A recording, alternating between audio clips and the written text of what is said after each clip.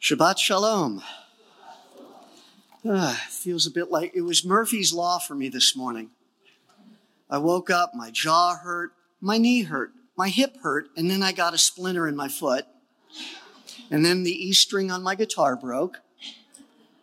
But here we are. Praise God. Bless the Lord. This Shabbat's parashah is entitled Vayeshev, meaning and he dwelt. Jacob is back in Canaan, and our attention turns to Joseph, who's now 17 years old. And because Joseph was the firstborn son of Jacob's beloved wife Rachel, who has since passed, Jacob lavishes his greatest affections on Joseph. And you can imagine that doesn't sit well with his brothers. They resent him. And then the situation is compounded by a bad report Joseph brings his father about the substandard work of his siblings. And it gets worse. Jacob gives Joseph an extravagant robe. Some Bible versions translated a full-length or multicolored robe.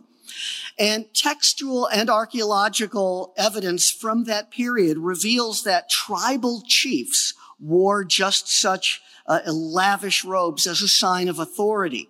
So by giving this extraordinary robe to Joseph, Jacob signaled his intent to make Joseph the next leader of the family.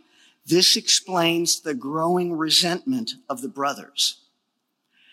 And it gets worse still. Joseph has two remarkable dreams in which he is exalted above his brothers and even his father. And he tells them all about it. They're not happy. Jacob rebukes Joseph, but at the same time keeps the matter in mind. But the brothers, by this time, are livid. When Joseph is sent once again to check on his brothers, they see him coming at a distance and plot to kill him. Reuben, wanting to save Joseph's life, suggests instead they throw him in a pit, figuring he'll rescue him later, and the others go along with it. They sit down to eat, and they probably sat down far away from the pit so they didn't have to listen to him scream for help. Thank you, June.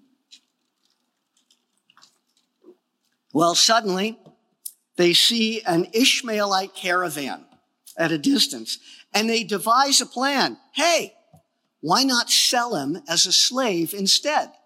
It's better than murder, and they'll have a few shekels to show for it. But before they had a chance to retrieve Joseph, some Midianite traders had already happened upon him, and they sold him to the Ishmaelites. Oh boy. Reuben returns to the pit, and Joseph is gone. So the brothers concoct a lie. They had already taken his robe. They tear Joseph's beautiful robe. Excuse me. They dip it in the blood of a slaughtered animal and bring it to their father. Jacob, seeing the torn and bloodied robe, concludes that Joseph is dead, and he's devastated. After that, Jacob is a broken man. Meanwhile, it's just like a Cecil B. DeMille. You're going back and forth. Meanwhile, in Egypt, Joseph has been taken there as a slave and sold to Potiphar, the captain of Pharaoh's personal guard. Our hearts grieve for Joseph, whose circumstances for the moment seem especially bitter. And now our attention is turned back to Canaan. Like I said, it's like a movie. We're going back and forth. Judah's Canaanite wife had borne him 3 sons, Onan, and Shelah. Judah's wife had died, leaving him a widower. Some years later, Judah arranges a marriage between and a young woman named Tamar. And we're told that Adonai regarded as evil and took his life.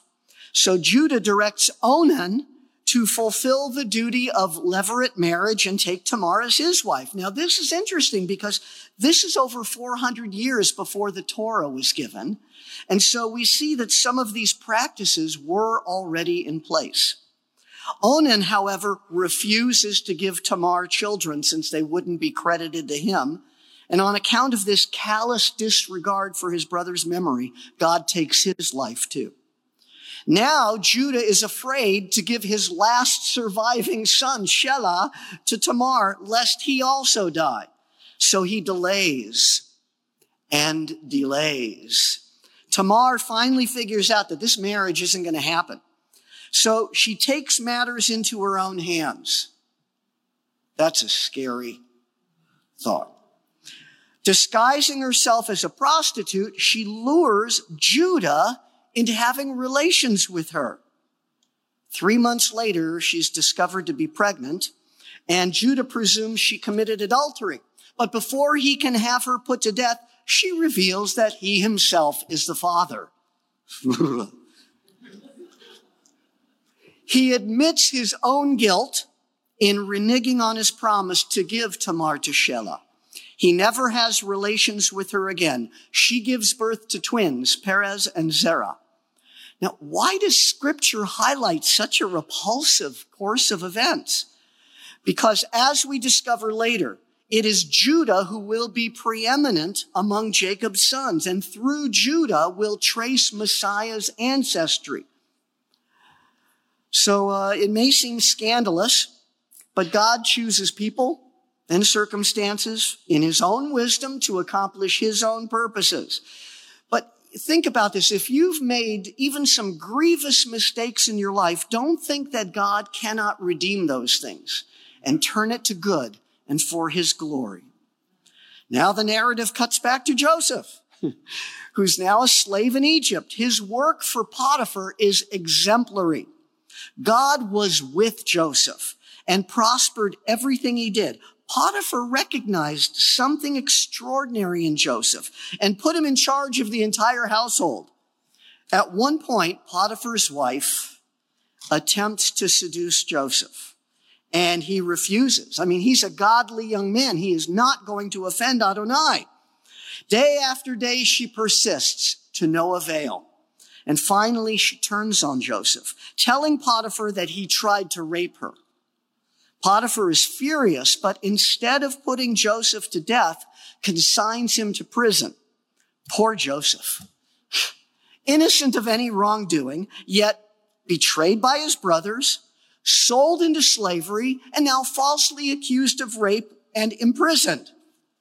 But even there, God was with him. And the chief jailer sensed it. Sometime later, Pharaoh's chief cupbearer and baker had these tandem dreams the same night, and they looked dejected the next morning. So Joseph inquires because he was supervising them.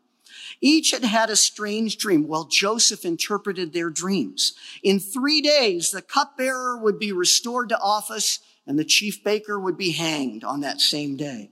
He beseeches the cupbearer to please remember him when it happens and petition Pharaoh for his release.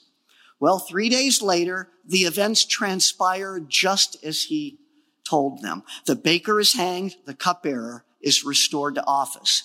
But the cupbearer completely forgot about Joseph, and he would remain in prison a full 2 years longer.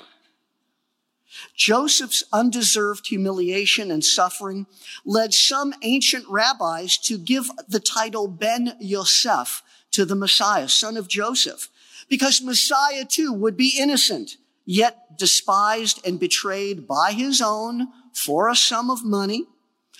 Joseph's brothers, I'm sure, never thought that they would see him again. They were wrong. And we'll find out next Shabbat.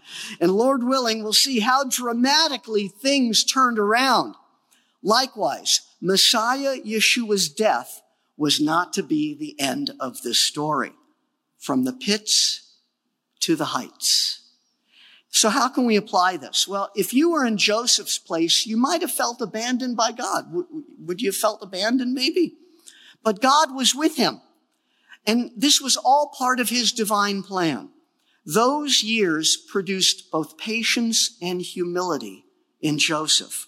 And hardship can do that for us. Don't interpret your immediate circumstances as either proving God's favor or disfavor upon you. We don't know the end of a matter from the beginning.